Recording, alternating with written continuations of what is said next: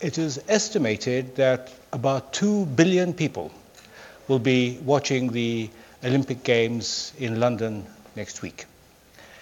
And their motivation for, it's a really remarkable number, their motivation for doing that is no doubt partly the fun of the games, watching the body in action, the beauty of the human body, the concentrated mind that produces these actions. But there is another reason, I suspect, and that is that the sort of sports arena that the Olympic Games are is an arena for the exercise of will and determination and the pursuit of perfection and excellence. And these are attributes which can be translated into all our activities. And hence there is an inspiration that we derive from seeing people succeed when they have tried, because we can try in our own smaller fields to do the same. So we're going to talk tonight about the Olympic Games, but in a broad general context of plasticity. And with me is Heidi Johansen-Berg, a very distinguished professor of cognitive neuroscience at Oxford and also a senior Wellcome Trust Research Fellow whose specialty is studying the motor cortex. So Heidi, let's start off by looking at two sayings. One comes from the greatest neurobiologist of all time, namely the Spanish Santiago Ramón y Cajal, who said that the founts of growth and regeneration terminate when the brain is developed. Everything comes to an abrupt end. And the other one is a saying which is attributed to the Society of Jesus, but it's not a correct attribution because somebody else came up with it, is give us a child to the age of 7 and then you can have him for life, or give us a child at the age of 7 and we will give you the man, which Sigmund Freud later translated into his saying that the child is the father of the man. Now, neither of these statements is correct, but neither is wrong either. So can we just begin by looking at the brains of athletes, of very elite athletes? Is there developing them? Do their brains develop the skills, or are they born with these skills in the way that mathematicians and linguists and musicians are often born with these skills? Well, these predispositions, rather. Sure. So I think, it is true that if you look at the brains of athletes, they do seem to be rather special, at least certain types of athletes. So if you use brain scanning, for example, you can compare the brains of elite athletes to those of regular people, and there are specific brain regions which seem to be enlarged or greater in the athletes compared to the non-athletes, and that depends on the nature of the skill. So, for example, if you were to look at an elite golfer, they tend to have more grey matter, more cortex in the frontal areas of the brain, the parietal areas of the brain that are involved in spatial judgments. And that makes some sense given the nature of the sport that they're expert in.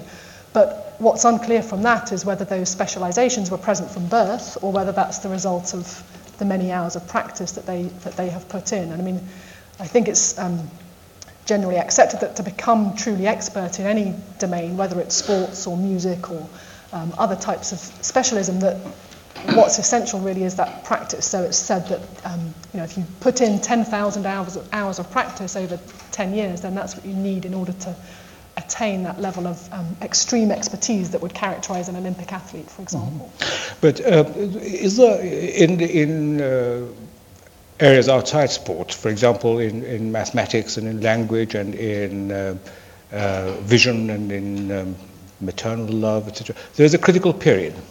So everything is specified and there genetically at birth, but if the newborn is not exposed during this critical period, then the capacity atrophies. And these critical periods vary between different in different domains. For example, I think that in the case of vision, the critical period is about 3 to 7 weeks immediately after birth. If the human infant is not exposed to vision at this period, then it is almost forever blighted in one way or the other.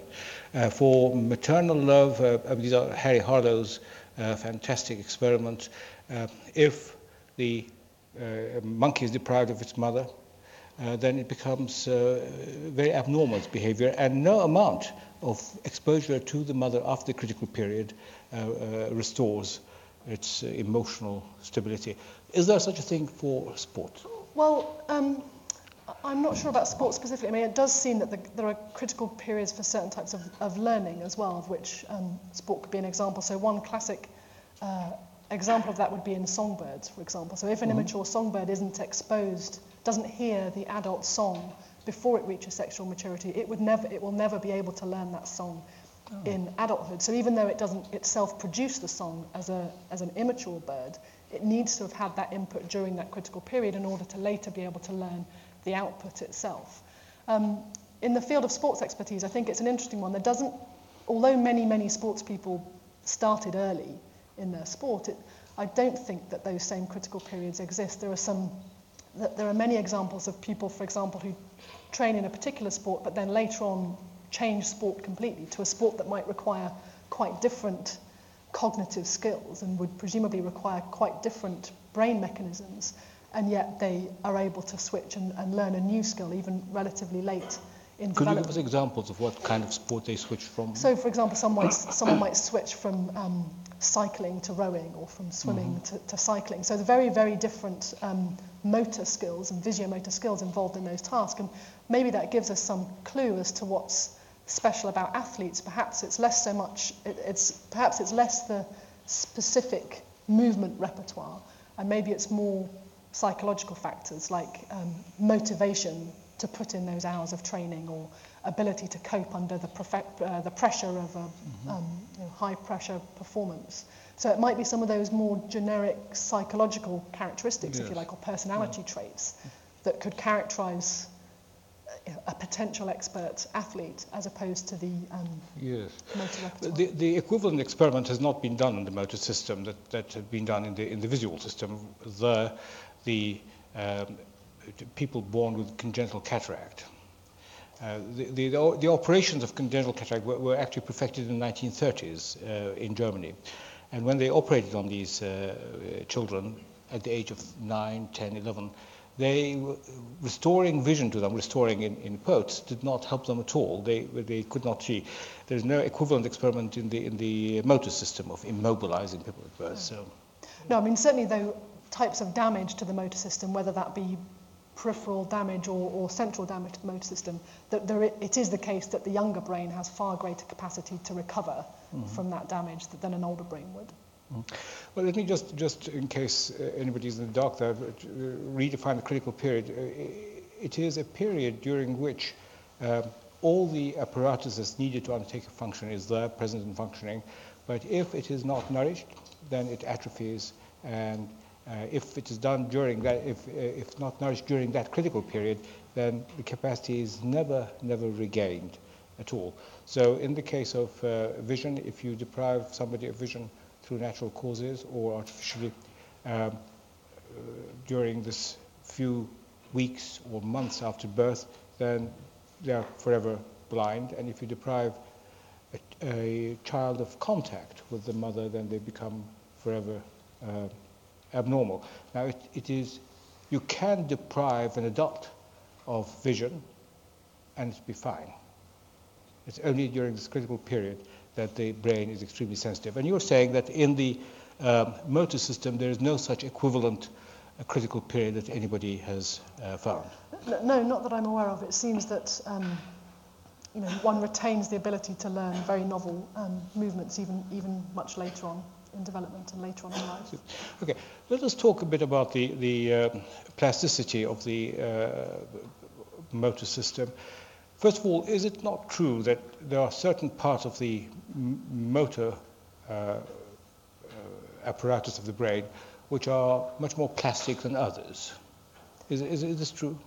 Well, there are certain parts of the motor system that are particularly specialised for learning. So the cerebellum would be a classical example. So the cerebellum, which sits at the back of the brain here, seems to be particularly well equipped for learning. It has a very special type of circuitry that lends itself very much to skill learning.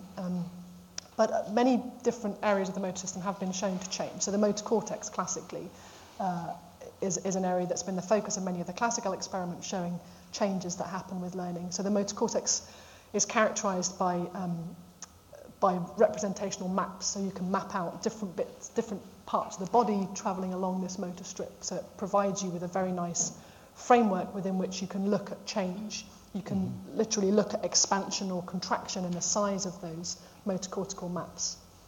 But if you take let us take the example of serious damage to the motor cortex of both sides in the human. There is a paralysis, but it is not quite as severe as that, is it?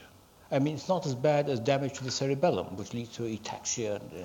No, so it seems that the motor cortex and its projections to the spinal cord, they are particularly required for the for fine movements. So, for example, hand movements and digit movements. So it's those more skilled movements that are lost as a result of cortical damage, whereas some of the more inbuilt movements like walking, for example, or balance seem to depend more on, if you like, more primitive brain systems, these deeper brain structures. Mm-hmm. So what is it that is loss and after unilateral one-sided motor cortex damage? So depending on the precise location of the damage, patients will often have impaired movements on the opposite side of the body because one motor cortex projects to the muscles on the opposite side of the body. As I say, the most severe damage will often be with these individuated finger movements. So patients often will recover some degree of movement after a stroke, but the very last thing to come back would be these fine finger movements. Picking up a paper clip, for example, from a table would be extremely, extremely difficult. So it's those skilled movements that are the hardest thing to get back. Yes. What about this damage of the spinal cord? That's much more severe, isn't it? Yes, for sure. And again, so that would depend on the level at which the damage occurred as to which movements were lost. And the cerebellum?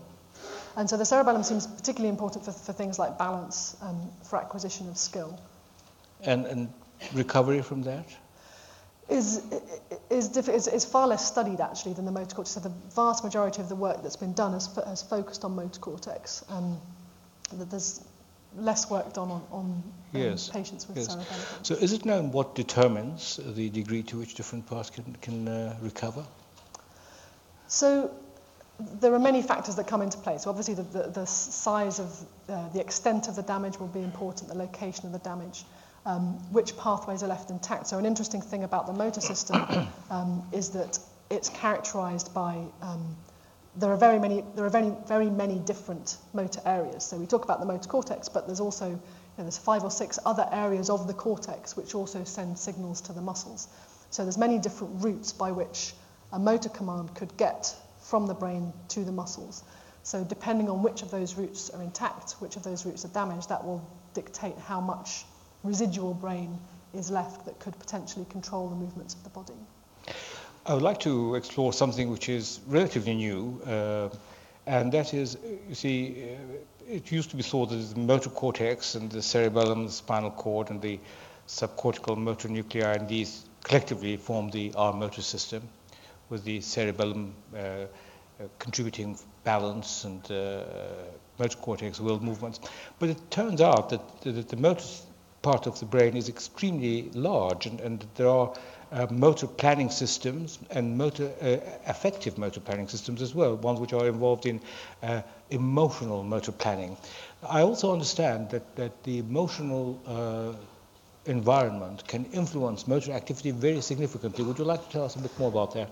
Yeah, so there are loops, if you like, between these deep brain structures and the cortex. So there's certain areas, a region of the brain called the striatum, which is very much involved in reward and motivation, and that talks to the motor cortex in these circuits and loops, such that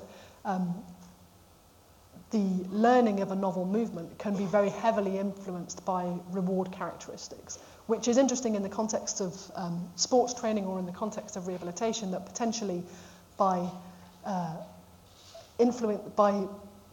changing how rewarding a particular training regime is, that would have quite significant effects on its outcome. So if you can make a training environment much more rewarding to the participant, then you start to recruit these circuits between the cortex and the striatum, which might really push that reward-based. But I wonder how much in a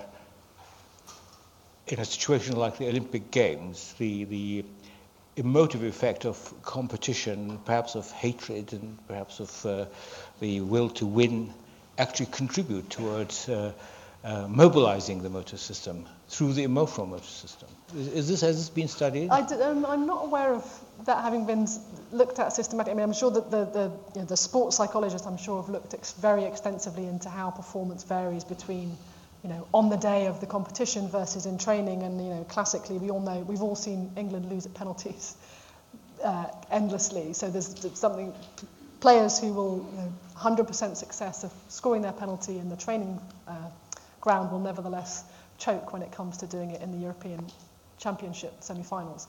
So there's clearly very different things at work here, and while some people can rise to the challenge, others can't. And that can't just be about genetics, that must partly be to do with the training. So, what's different about the German training system versus the English training system? And has this been studied in terms of... I'm not aware of it. I would think that there's a...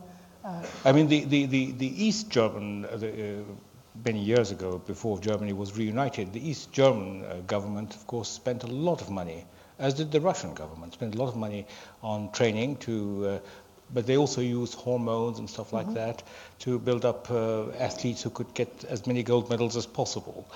Well, let's just talk about the effects of damage a bit more. I gather that if you have unilateral damage to one side, how common are these damages to the motor cortex actually in the population? So, well, stroke, I can't think off the top of my head what the incidence would be, but it rarely directly affects the motor cortex. What tends to happen is that you would have a stroke that would affect some of the outputs of the motor cortex. So actually, strokes that directly impact on the motor cortex are pretty rare. But often patients would have strokes in the white matter. That's the word we use to describe the connecting pathways of the brain. And they would basically interrupt that output pathway from the brain to the muscles. But so during the period of recovery, do you get a regeneration of cells or an importation of new cells? What happens? What is the sequence of events? The question of regeneration of cells is a very interesting one, which comes back to how you began the discussion, this idea that there are old dogmas which are beginning to get, to some extent, overwritten, although not entirely so. So, for many, many years it was thought that the adult brain was unable to generate new neurons. And that's of relevance both in the context of the discussion of damage that we're having now, but also more generally to learning and memory and change over time.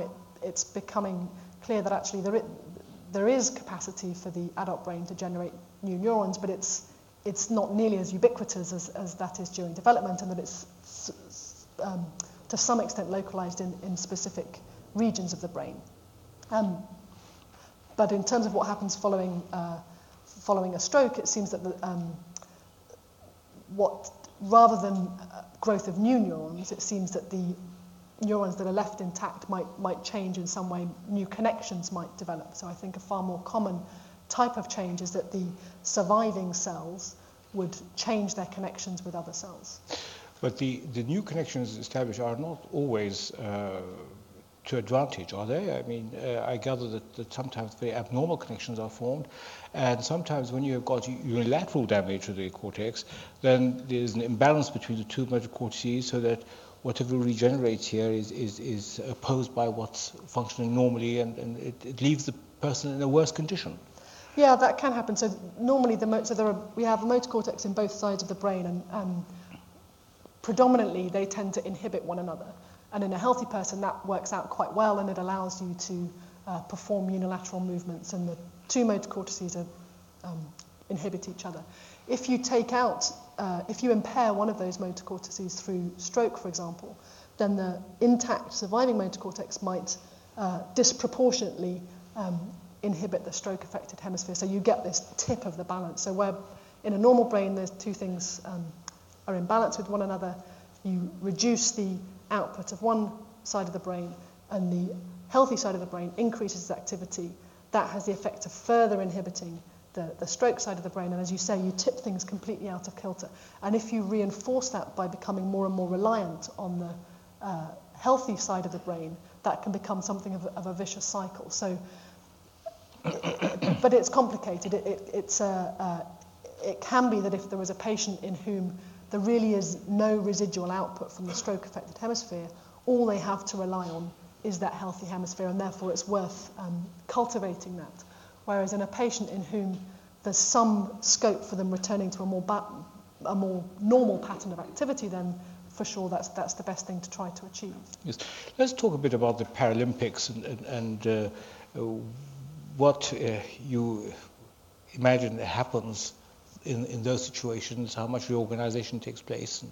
Well, it seems that there's phenomenal scope for reorganization if somebody, for example, has the loss of a particular sense. So if there's interesting evidence to show that in people who are blind, for example, that the visual cortex at the back of the brain starts responding to different types of sensory input. So it seems that although much of the circuitry of the brain is pretty hardwired, the basic planning, the wiring diagram is pre-specified from birth, that you can override that to some extent with either a congenital or a very early acquired loss of a particular sensory input. Does this happen if somebody is born blind? The visual cortex is there and it's invaded by other senses. What happens if they become blind? It seems that they depend more on their sensory input. Yeah, so it seems that people who become blind later in life can develop very high levels of expertise with different types of non-visual sensory input, but that there's less capacity for that dramatic rewiring that you see in early blind people. There's less capacity for the visual cortex to start responding to a completely different sense. So do I take it that if you were to look at the brains of the elite in the Paralympic Games, you're going to find significant differences from those of people not damaged? It would be interesting to see whether, in some cases, whether some of those athletes have, to some extent, capitalized on that possibility of sort of super skill in another sense, in the event of loss of one of the standard sensory inputs. So it would be interesting to see whether they, I would have thought that their abilities in other sensory domains would far outweigh people with intact sensory input. So given what you know about the motor cortex today, do you think that developments in medicine and in biology are going to help people in that situation a lot? Or how do you see the future for those who are passionate about sport but who are disabled in one way or the other? I think that there's increasing possibilities for people to engage in these sports in different ways, and as things like technology develops and training strategies develop, that some of the abilities of the athletes in the Paralympic Games are phenomenal, and some of the athletes I know have had success even in the standard competitions in the past. So I think that there's fantastic scope for athletes on that side. Are they being studied? At the brain, because it's quite an interesting subject for medicine and biology. Absolutely, I've not seen studies specifically on athletes in the Paralympic side. I mean, there's many studies on people with sensory loss of one type or another, or people with limb amputation or congenital limb absence, for example, and there are very interesting observations on the effect that would have on the representations in their motor cortex and their sensory cortex. Mm-hmm. Okay, so let me just summarize so far. There is no critical period, as far as we know, for athletic skills. Is that right? I think that's right. But training at an early age is important. I would say what's important is total duration of training, rather than how early you begin that training. That it's the classic 10,000 hours plus rule, yes, that you need to have the motivation and the drive to put in those phenomenal hours of training, but that it's not necessarily the case that has to start before the age of 8 or something, even though the vast majority of athletes would probably have begun their sport early on because they would have shown an interest in it. I think there are also cases of people who've come to a sport late but put in the hours and then got to a level of expertise. So you think that for a person like me there is some hope of... Yeah, so I think, it's interesting actually that I think that there's very compelling emerging data now that people who take up any physical activities, sporting activity, or even just going to the gym later in life, that can have significant beneficial effects on the brain. Yes. It might not get them to the Olympics, possibly, but Yes. certainly it seems to increase brain health as well as Yes. body health. Well, let's talk a bit about training, because it's also true of pianists. I mean, pianists have to train every day. They do train. Violinists do too. But somebody, I mean, I suppose like Roger Federer, is going to, he also presumably trains every day. So there is something impermanent. If he stops training, there's something that changes, something atrophies. What is it? Is this known? Well, I think that it is certainly the case that if you, even if you are have a very high level of expertise in a particular skill, say tennis, if you stop practicing, that skill will atrophy. And presumably what's happening in brain terms there is that the high level of skill that you had acquired is effectively represented in the pattern of connections between your brain cells. So all those hours and hours of practice that Roger Federer puts in on his backhand literally rewires his motor cortex such that the representations of the muscles involved in that stroke will be connected up in the right way, in the right sequence, so that every time he tries that stroke, regardless of his starting posture and the position of his opponent and all these different factors, he'll produce this beautifully perfect backhand. If he stops practicing that, then those connection weights, those connection strengths will start to return to baseline, if you like, or they'll get overwritten by other experiences that he's happening. So what is the baseline? Well, so the brain is continually in a state of flux. All of our brains are dynamically changing all of the time, and the synapses, the connection points, the junction points between brain cells change their strengths with every experience that we have. So there's always the possibility for any learning that you've undertaken to be overwritten, basically, by other experiences that you have in future. I see. So what about, all tennis players and all players, football players too, change their tactics every now and then. Certainly, Federer changed his tactics in the last tennis, the Wimbledon one. So you get accustomed to a certain backstroke, whatever it is, but then you suddenly have to change. What happens then? Well, I think sometimes that can be a good thing. So if you look at the data on how practice translates into performance, it seems that to some extent, contrary to our intuitions, you can keep getting better and better and better, even with many, many, many long hours of performance. But what gives you a real boost is that you have a change in strategy. So, for example, you often see this with sports people when they change their coach. Suddenly, their performance rockets up or down. And part of that might be all kinds of social and psychological factors, but part of it might be the new coach giving them some new strategy or some new way of doing things, which then gives them a step change in their performance levels. So I think that ability to adapt the strategy that you take can give athletes that competitive advantage. But if you take an ace champion like Federer or Pete Sampras, one of these people, they must have developed a certain technique. When if they're suddenly asked to reverse that technique, it must entail an unlearning. Yes, yeah. I mean, if you get into a bad habit, let's say, and you... No, but it's a good habit which they've been winning with, except Right. that they've suddenly encountered another ace champion who's got better Yes. technique. Yes, so they're suddenly up against Nadal and Yes. you have to change Yes. their... Yeah, so I think if you... Learning a different way of doing things can give you that step change and give you that boosted advantage. But if it does involve effectively unlearning a previous habit, then that's hard, because the learning of your first strategy will be present in the weights between the brain, in the connections between the brain cells. So you've to, in neuronal terms, you would have to weaken some of those connections, strengthen different connections, and that fine tuning of your brain circuits is a difficult thing to achieve, and does just again require those hours and hours of practice with appropriate attention and motivation. But has the strengthening and weakening actually been observed? Has it been in between cells? Yes. So scientists have a very good understanding of exactly what's going on when we talk about strengthening of connections between cells. That's something that's very, very well characterized. So you can do experiments with single cells where you can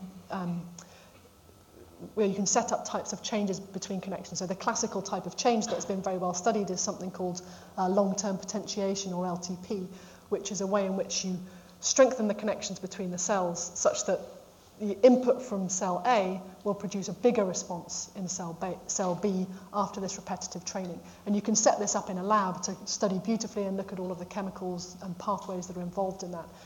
But it's thought that exactly that type of synaptic modification, of that strengthening of a connection, is what underlies a lot of learning and memory.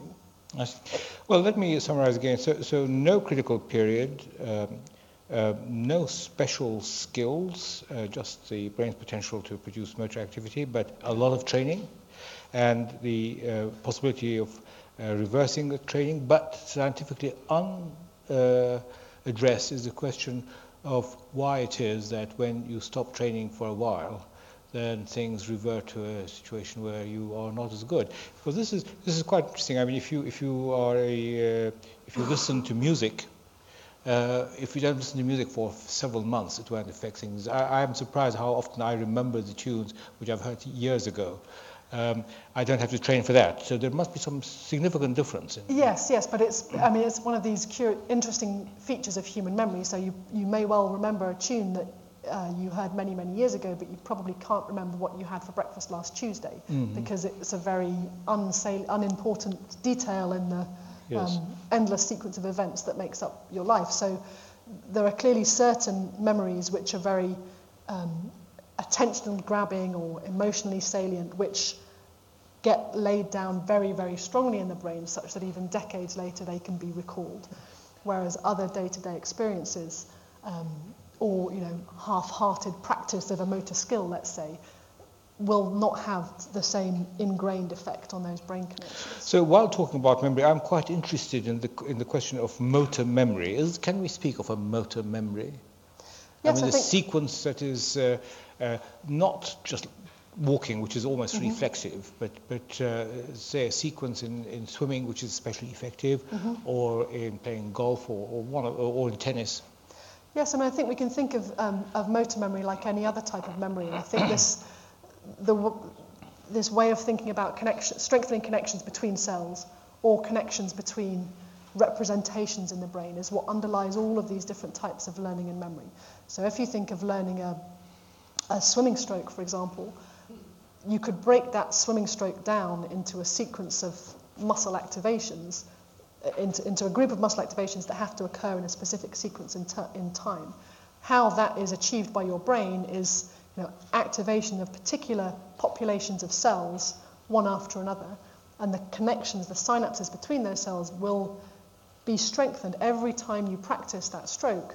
Those connections between the cells will be strengthened by these chemical cascades that we understand very well. So that is a motor memory. So a motor memory, like any memory, isn't something that you can point to.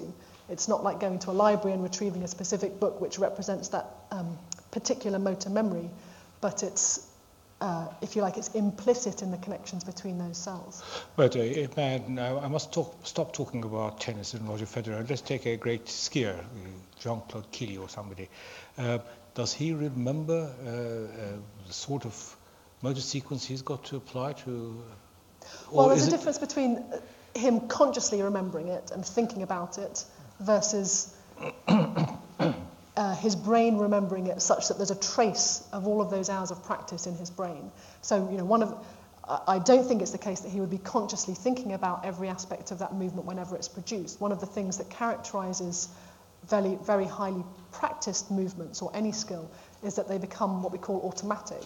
So by definition, what that means is that you're not paying attention to every aspect of the movement, and that you could be doing something else at the same time, and it wouldn't affect your performance of that movement. So, and it's only after many, many hours of skill, of practice, that these movements become automatic. But one of the things, actually, interestingly, that differentiates between elite sports people and regular folks is the level at which that automaticity kicks in.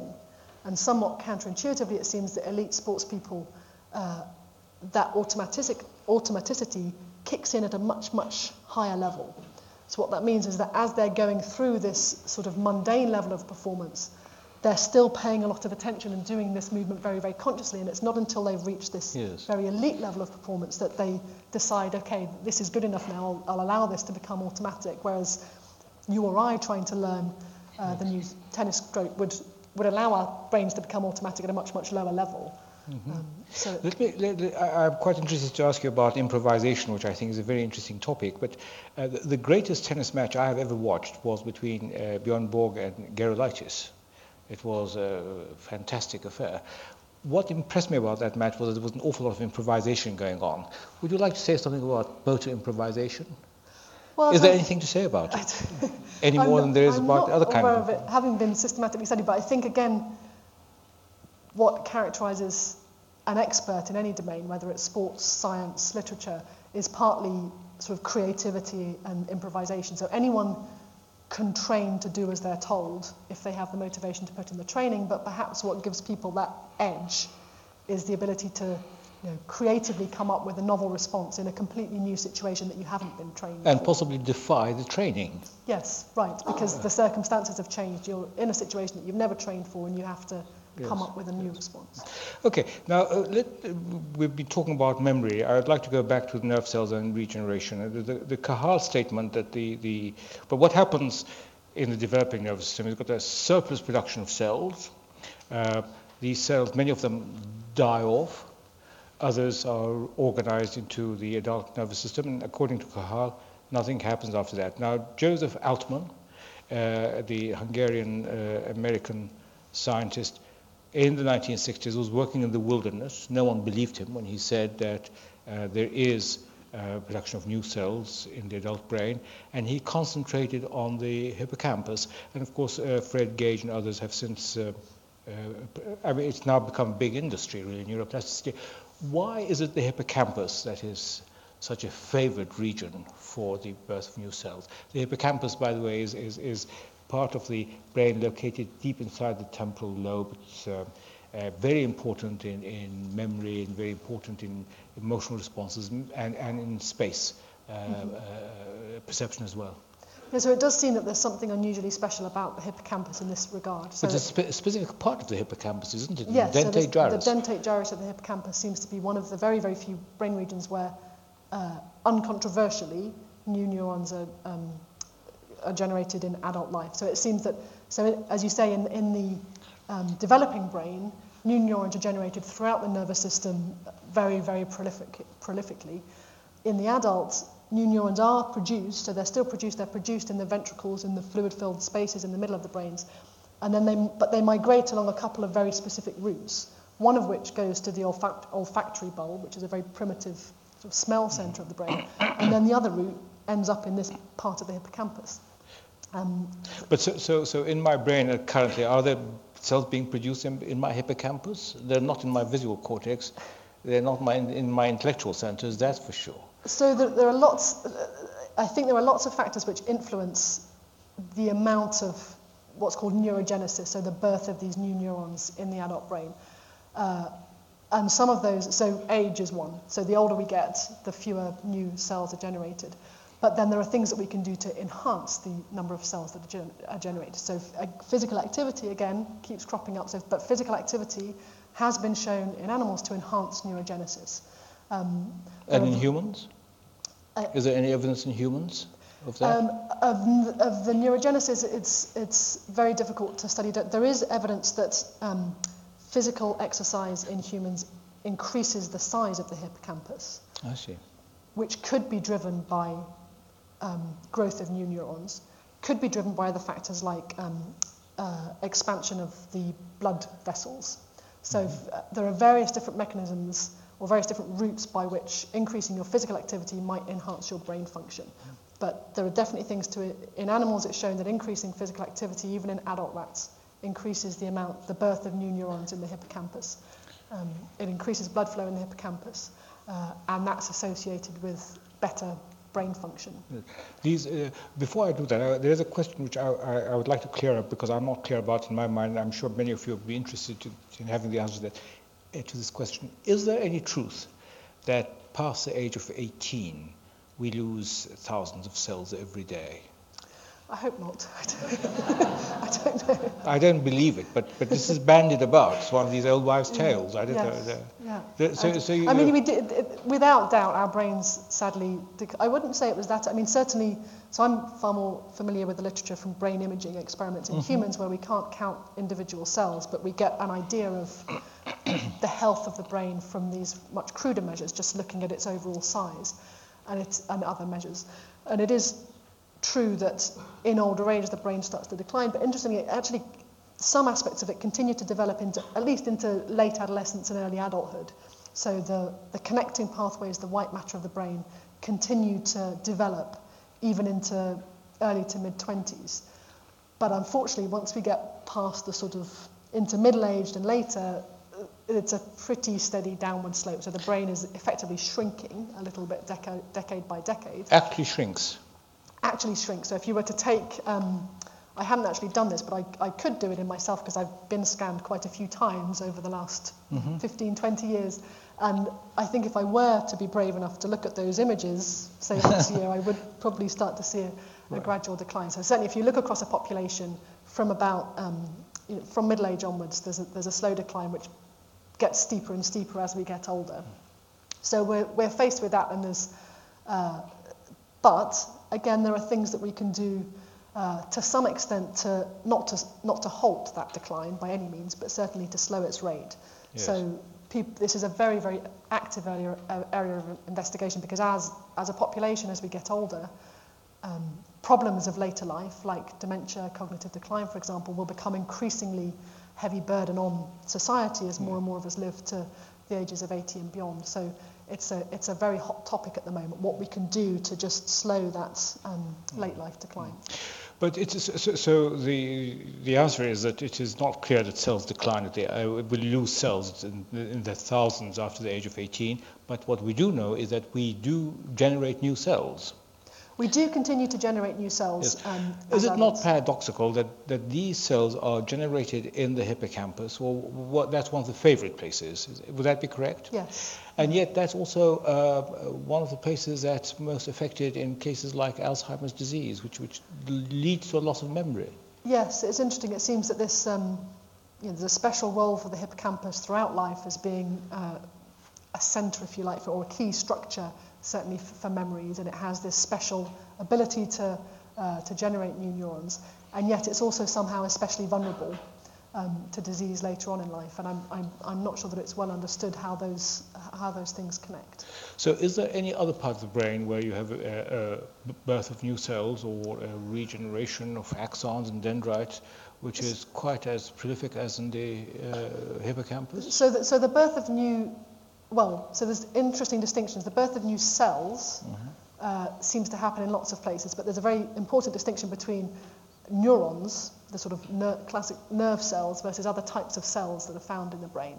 And there's a big controversy in the field as to whether or not areas outside of the hippocampus are able to generate new neurons specifically. So there is areas outside the hippocampus, but the hippocampus can. The hippocampus can, but areas, particularly in the cortex, so the sheet on the outside of the brain, which is where many of these sort of higher cognitive areas are located. Some laboratories have claimed to show evidence for neurogenesis in adult monkeys, typically in these cortical areas, but this is a very controversial finding, and my understanding is that there's debates rage among these neuroscientists as to whether what's being measured is actually new neurons or other processes, for example, growth of these new, what's called glial cells, so the supporting cells of the brain, which are very important, and in my opinion it would be interesting if they were proliferating in older age, but they're not neurons. Yes.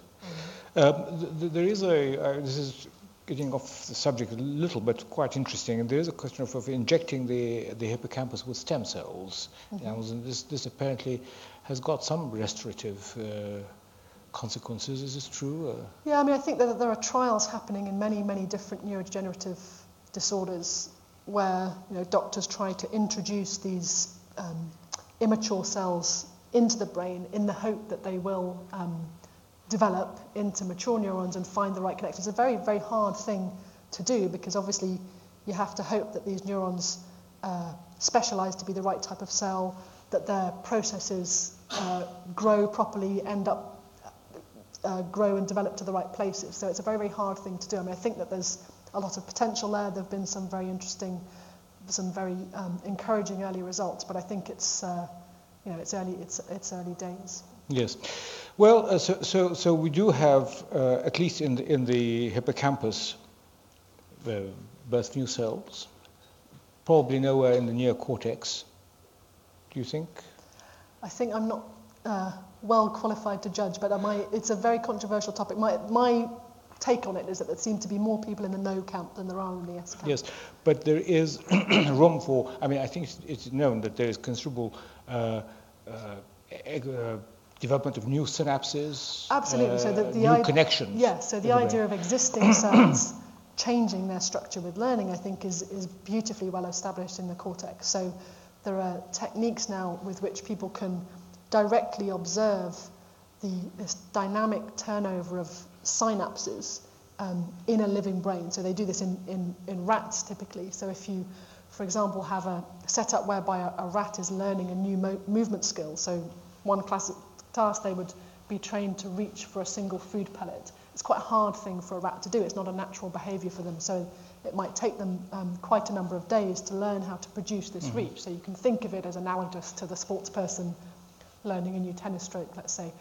You can use a very sophisticated type of microscope and imaging to visualise an area of the brain where you're literally looking at these new synapses coming and going. So the synapses, these junction points of the brain, are located on tiny little processes called dendritic spines. So each of our neurons would have a sort of branching tree of dendrites, and on each of the dendrites there would be many, many thousands of tiny little spines, and on the end of these spines there would be a synapse. With this type of imaging you can see these spines coming and going, and in all of us now there would be spines growing and retracting, but that does seem to be tied to learning. So when the rat's there learning this new movement sequence, you see a net increase in the number of spines, specifically in the area that's doing this learning, and the amount of new spines produced seems to relate to how much they're learning. So the rats that are learning the most are the rats that are producing the most new connections in that brain area. So that seems to be prolific all over the brain. And in cases like Alzheimer's disease, is there actually a loss of neurons in the hippocampus, or no new neuron generated? What is so it? I think that there's definitely extensive neuronal loss, and there's accumulation of basically bits of debris which will affect neuronal function. So there's dysfunction, there's degeneration, there's loss. You know, it always seems to be very interesting to me that when we address questions like Alzheimer's disease, we are always addressing what's lost. But equally impressive is what's actually not lost. I mean, to a very advanced stage, Alzheimer's patients can talk, they can carry out their movement, they might forget that they locked the door, but they can lock it, and that's a considerable skill. And I don't think we have addressed enough this question. I want to move on to the last section, but before that, it's not my habit to make a joke, but I'm going to make a joke about memory, about two. I think I can afford that to do this joke. It's about older people playing golf, and one of them says to the other, I'm sorry, my eyesight is failing and I cannot see where the ball goes. Can you? The one says, yes, I can. Says, shall we play? They play. Throws the ball. Says, did you see where it went? Says, yes. Can you tell me? I forgot. Let me go to another part of the discussion which I'd like to address before we ask for questions from the audience. In training for sports, to what extent do you actually have to train? To what extent do you watch? And how much just watching somebody who's very proficient actually reorganize your brain? It was a nice thought, isn't it? As we all prepare to watch 2 weeks of Olympics, that maybe just sitting in front of the TV. We're all hopeful, yes. Yes, well, it's an interesting question because there's very interesting interactions between the perception of movement, particularly, and the actual production of that movement. So there's a type of cell in the brain that's very well described called the mirror neuron. So there are certain areas of the motor system which seem to contain these mirror neurons which mean that they will respond, these cells fire, they get active when an animal produces a certain movement, but also when they see another animal produce that same movement. So they seem to be involved both in the production of the movement and in observing that very same movement. They're very interesting because they're thought to be maybe an early type of, they might be able to underlie certain types of communication. So obviously in speech and communication, what one has to do is relate what we're producing to what the person that we're observing is producing.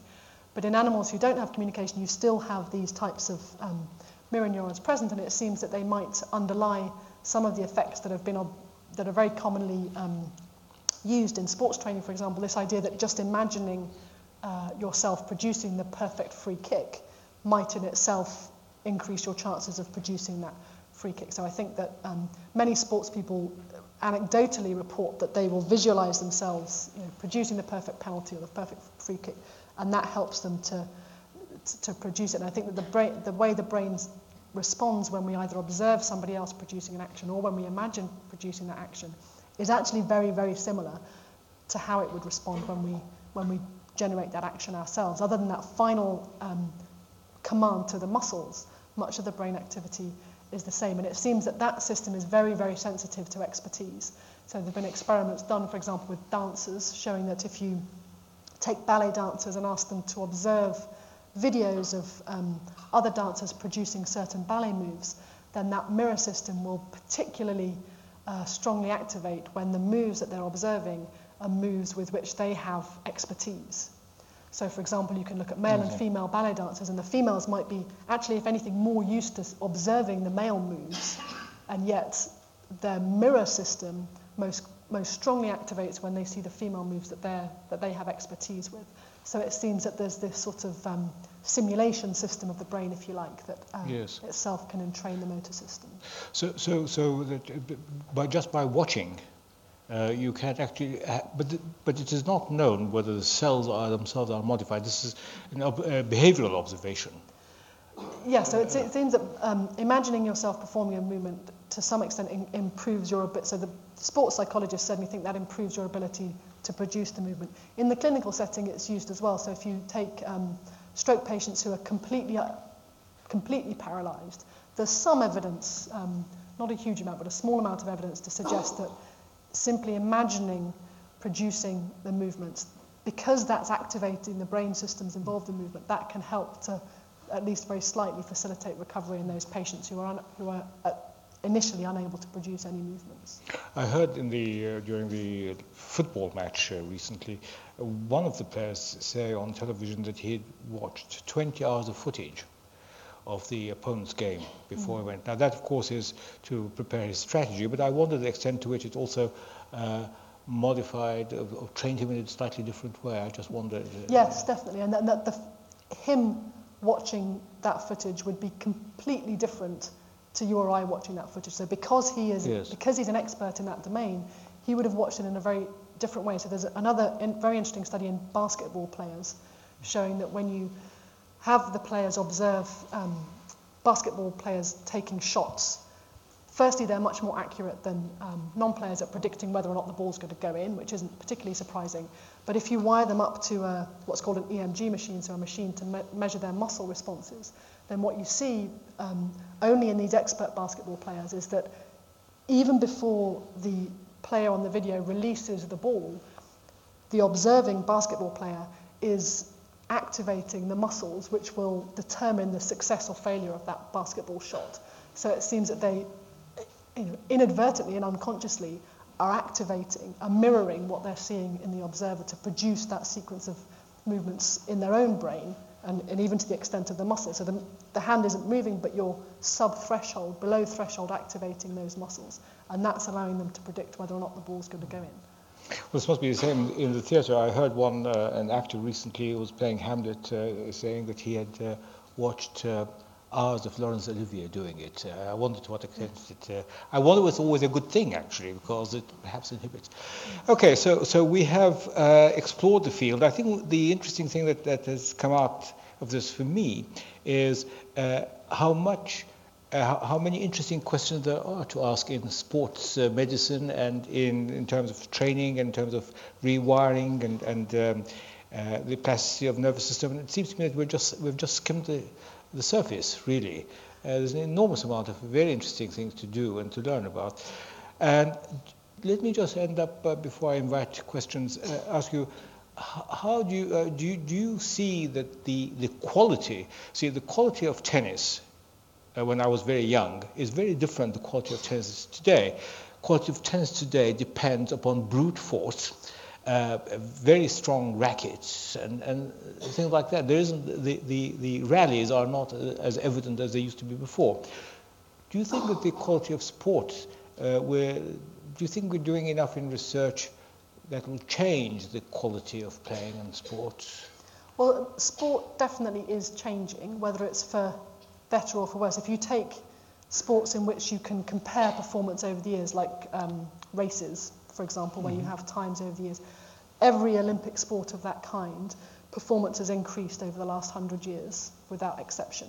So obviously some of that is due to equipment, trainer, manufacturers and things like that, which are facilitating performance, but those developments in equipment can't explain all of the improvements in performance. It seems that there's something different, whether it's partly to do with our physiology changing over that time, people are getting taller, stronger, better nourished, or whether it's partly to do with the strategies that people employ. So as you say, maybe in tennis, the nature of the game has changed. It's not just that people are getting faster or stronger, but the tactics change and the training strategies change. So it's the sports training does evolve over time, which affects the nature of the sport itself. But if we were to reach a stage where we understand that some kind of intervention, of course there have been interventions in terms of drugs and things, but if some kind of intervention which is healthy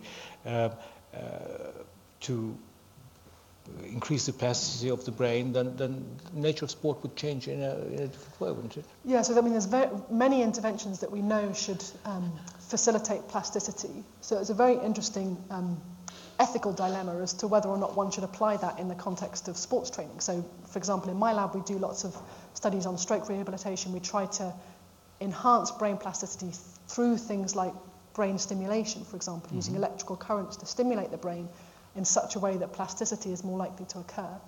If you couple that stimulation with movement training, physiotherapy, then patients' response to that physiotherapy gets stronger. So for a given dose of physiotherapy, you can boost response to that dose by stimulating the patient's brain. You could do the same thing with a drug that enhances plasticity. So it's then a very interesting question in the context of sports. If I were to, train the GB rowing team and they're on their ergometers wired up to a brain stimulation machine, the data would predict that they would learn quicker and that they would reach a better level of performance.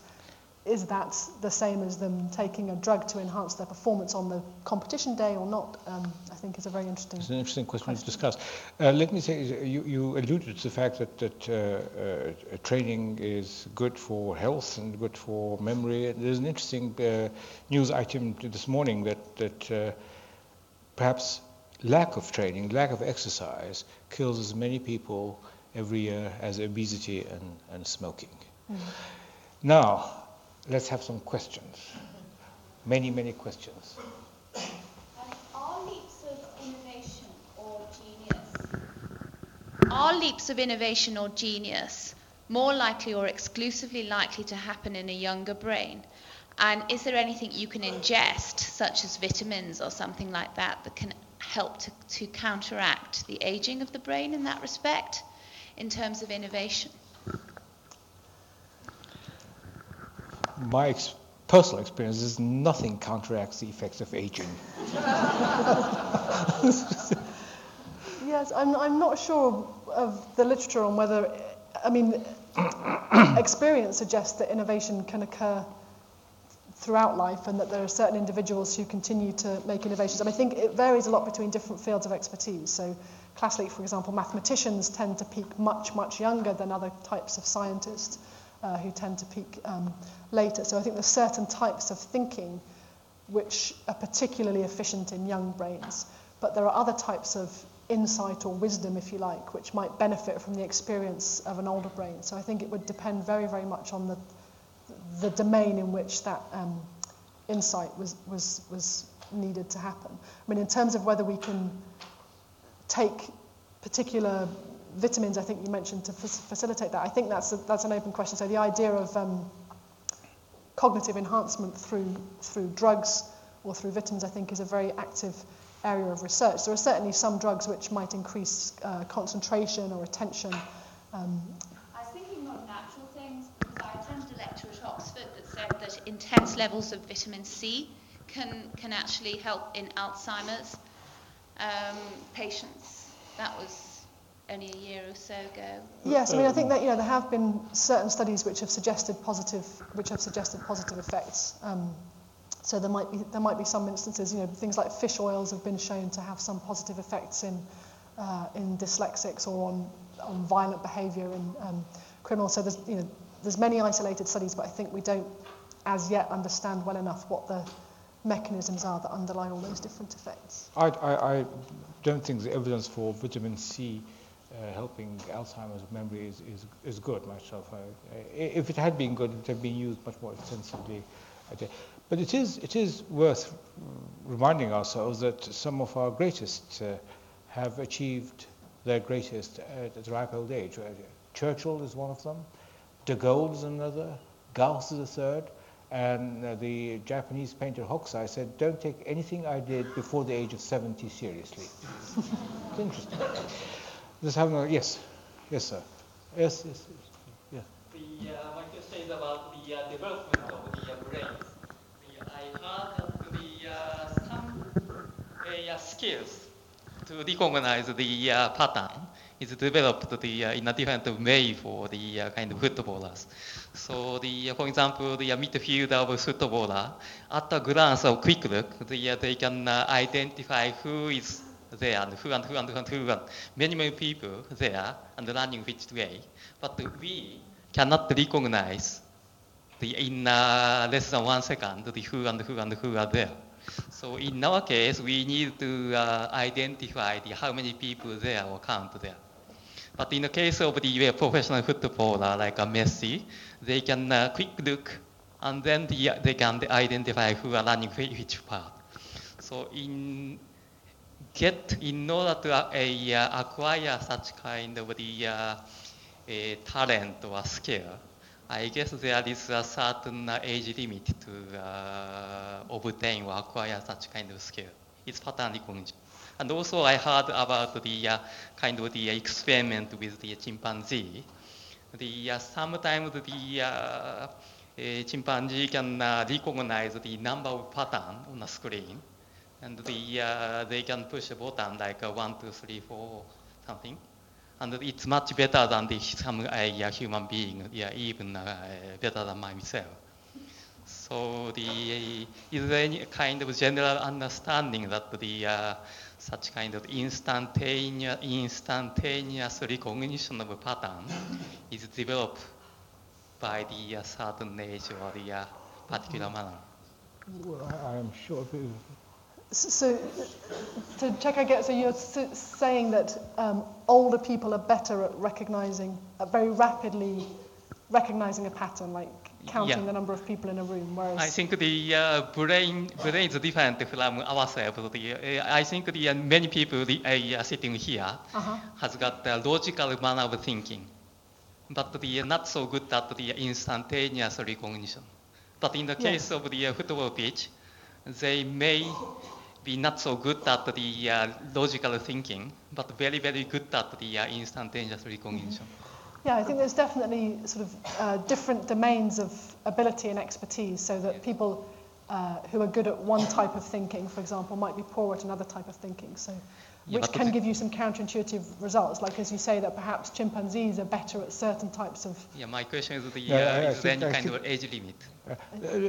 Let me say on that of course you can develop your visual expertise. I'd be surprised if a tennis player and a football player were not more proficient than me in detecting movement of the other players and balls. I'm sure and I think it's been shown that in sports where people have to rapidly process visual information, like racket sports, for example. They have quicker early visual responses. So you can measure visual responses using EEG, measuring the brain waves, and those early visual responses are faster.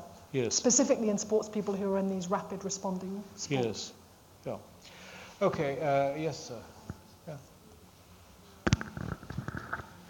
Would you say that someone who spends years practicing to be a brilliant football player or tennis player is basically changing the chemistry in the brain?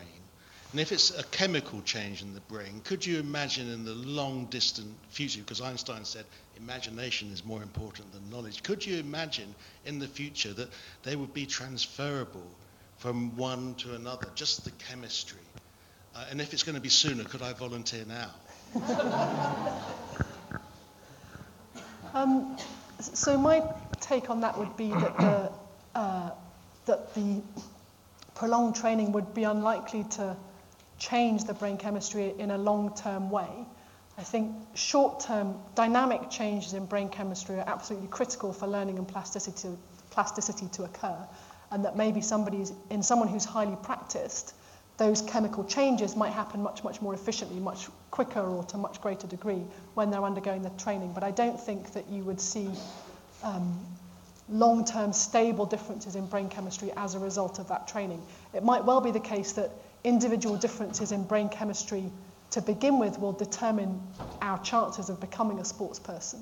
So for sure, individual differences in brain chemistry influence things like mood and anxiety, which themselves would probably have a big influence on whether or not somebody is motivated to participate in very intensive training regimes. Yes? You give us a fascinating insight into the role of mirror neurons in the motor cortex.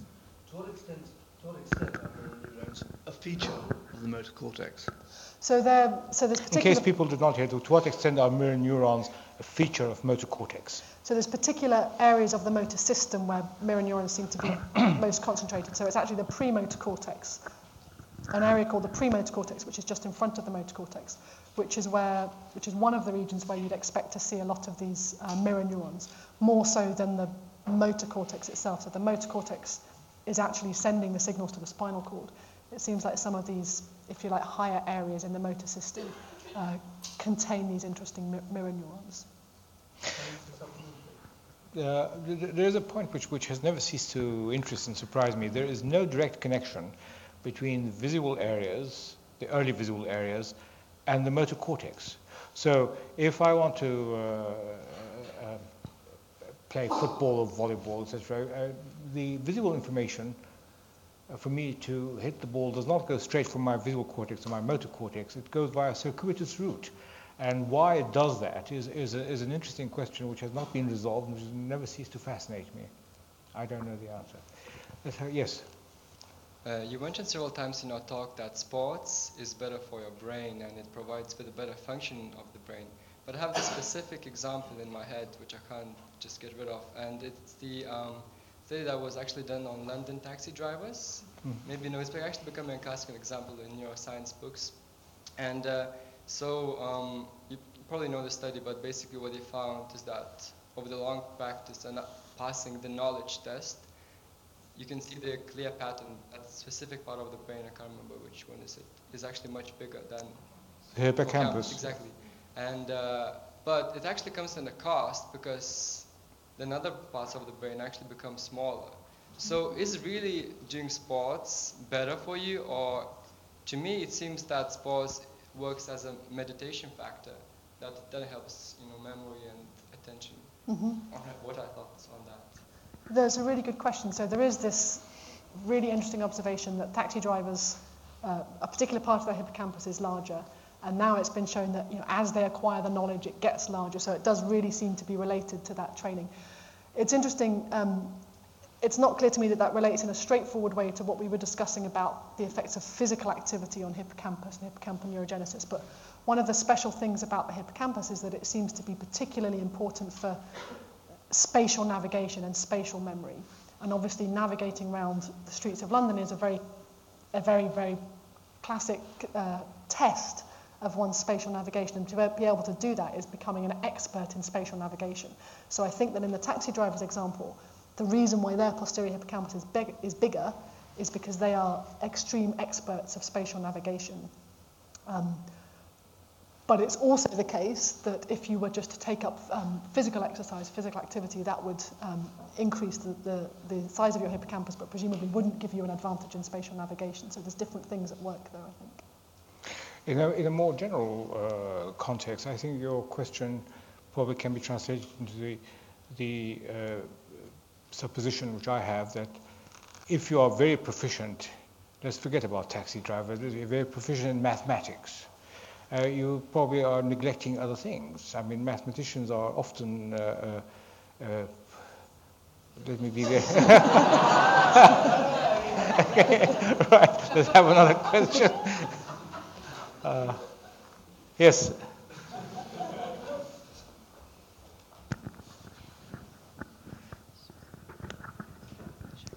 My question is about cases of neurodegenerative disease and specifically Parkinson's disease. How can we take what we know about plasticity and the response to injury and apply it to those patients? And specifically, do you think that vigorous specialized athletic training and participation in sport could be of benefit to those patients? I think so. It's a good question. It certainly seems to be that aerobic exercise has benefits across a wide range of different disorders, and there have been some studies done in Parkinson's disease. So it seems that being physically active has some benefits for the brain, which could potentially be quite non-specific, that they're increasing blood flow to the brain, and that's generally a good thing. It produces various chemicals that help with brain, with survival of neurons, for example. So I think that generally physical exercise would help. But in terms of training, whether you could in a targeted way train people with neurodegenerative disease to somehow counteract the effect of the disease on their specific movements is a really interesting one. And I think it's really hard in the case of a progressive neurodegenerative disease. In a way, it's much harder than the case of stroke. So with stroke, there's an acute insult, there's an amount of damage that's been done which is completely irreversible, but it's not characterized as being progressive. So you have a stable playing field with which you can play with what's left of the brain to try and relearn those movements. Things like Parkinson's disease are progressive. Another tricky thing about Parkinson's is that it affects the very neuronal machinery that underlies certain types of motor learning. So people with Parkinson's might find it particularly difficult to learn new kinds of movements. So it's a hard case, but definitely physical activity seems to be pretty generically beneficial. Hege, I really think I should ask this question because everybody's interested in knowing about it. What are the chances of having an effective cure in the coming 10 to 20 years for things like Parkinson's disease? We've spent an awful lot of money on it. We've acquired an awful lot of knowledge about the motor system, and yet there seems to be an intractable problem. Is there any hope? I think that neuroscientists are pursuing lots of different avenues. So I think there's a search for drug interventions which might have some help. Stem cell therapy you mentioned earlier. There's a potential that you could maybe inject some new cells that, if they were able to develop properly, could help. But in all of these cases, one of the problems is that you're faced with this continual progressive disease. I'm not aware of anything which has hope in the short term for halting that progression. I think what you can do is try and shore up the defences, so that you minimise the effects of that progressive neurodegeneration. But I'm not aware of anything that's suggests that it's possible to halt it completely. Yes. I've got a high-level question which I'm not sure you've answered. What's the brain for? Are you addressing? It must be to you, this question. That's an interesting. So different neuroscientists will give you very different answers to that. I would argue that the brain allows us to act in our environment, which the end result of that action is often a movement. But in order to produce our actions or our movements involves an awful lot of other mental functions. So to act on the world, we have to perceive it, we have to evaluate it, we have to make a decision about what action we're going to produce. But ultimately, it's all about producing those actions, I think, whether that be a movement or whether that be a verbal response. May I also answer your question? I absolutely agree with you. I think the brain is there for us to be able to take action, have a motor response, which is why the motor cortex is so interesting. However, you can only undertake these actions, you can only have a motor response if you have knowledge about what you want to respond to, and therefore the brain is also there for knowledge. So I would say that it is motor response primarily, but you can only have a motor response if you know what you're going to respond to. So it brings in the question of knowledge. But there is perhaps sotto voce in your question, something really quite interesting, which is that if you look at a goldfish, which has got a tiny brain, it has got very good color constancy. In other words, it can tell you that something is green even when it reflects more red light in the natural context. Now, for humans and for monkeys to do that, they have a huge part of their brain devoted just to that, which makes you wonder why you need this kind of extravagant expenditure when the goldfish can do it so effectively. So it's an interesting question. So, yes. Given the success of the Kenyan runners in the marathon, could it be that their success can be put down either to genetic factors or environmental and lifestyle?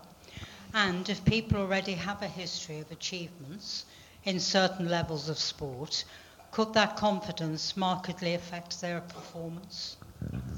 Yeah, I think you raised lots and lots of interesting questions there. So there are definitely certain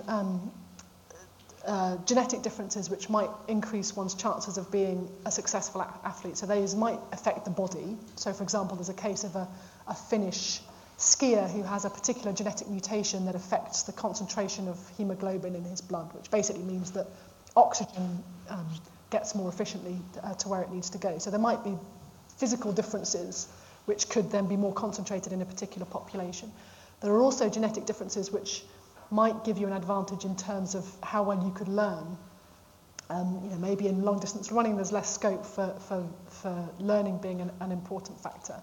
But there's some scope for some genetic difference. But I think the other things you mentioned to do with expectation or cultural differences, that if a particular group or a particular country, a particular culture values very highly a particular type of sport, then that in itself might give them a competitive advantage. And there's many examples, I guess, of countries excelling in a particular domain, and whether that's because they've strategically thought, we could exploit this, or whether they're partly exploiting physical characteristics which are more predominant in that country.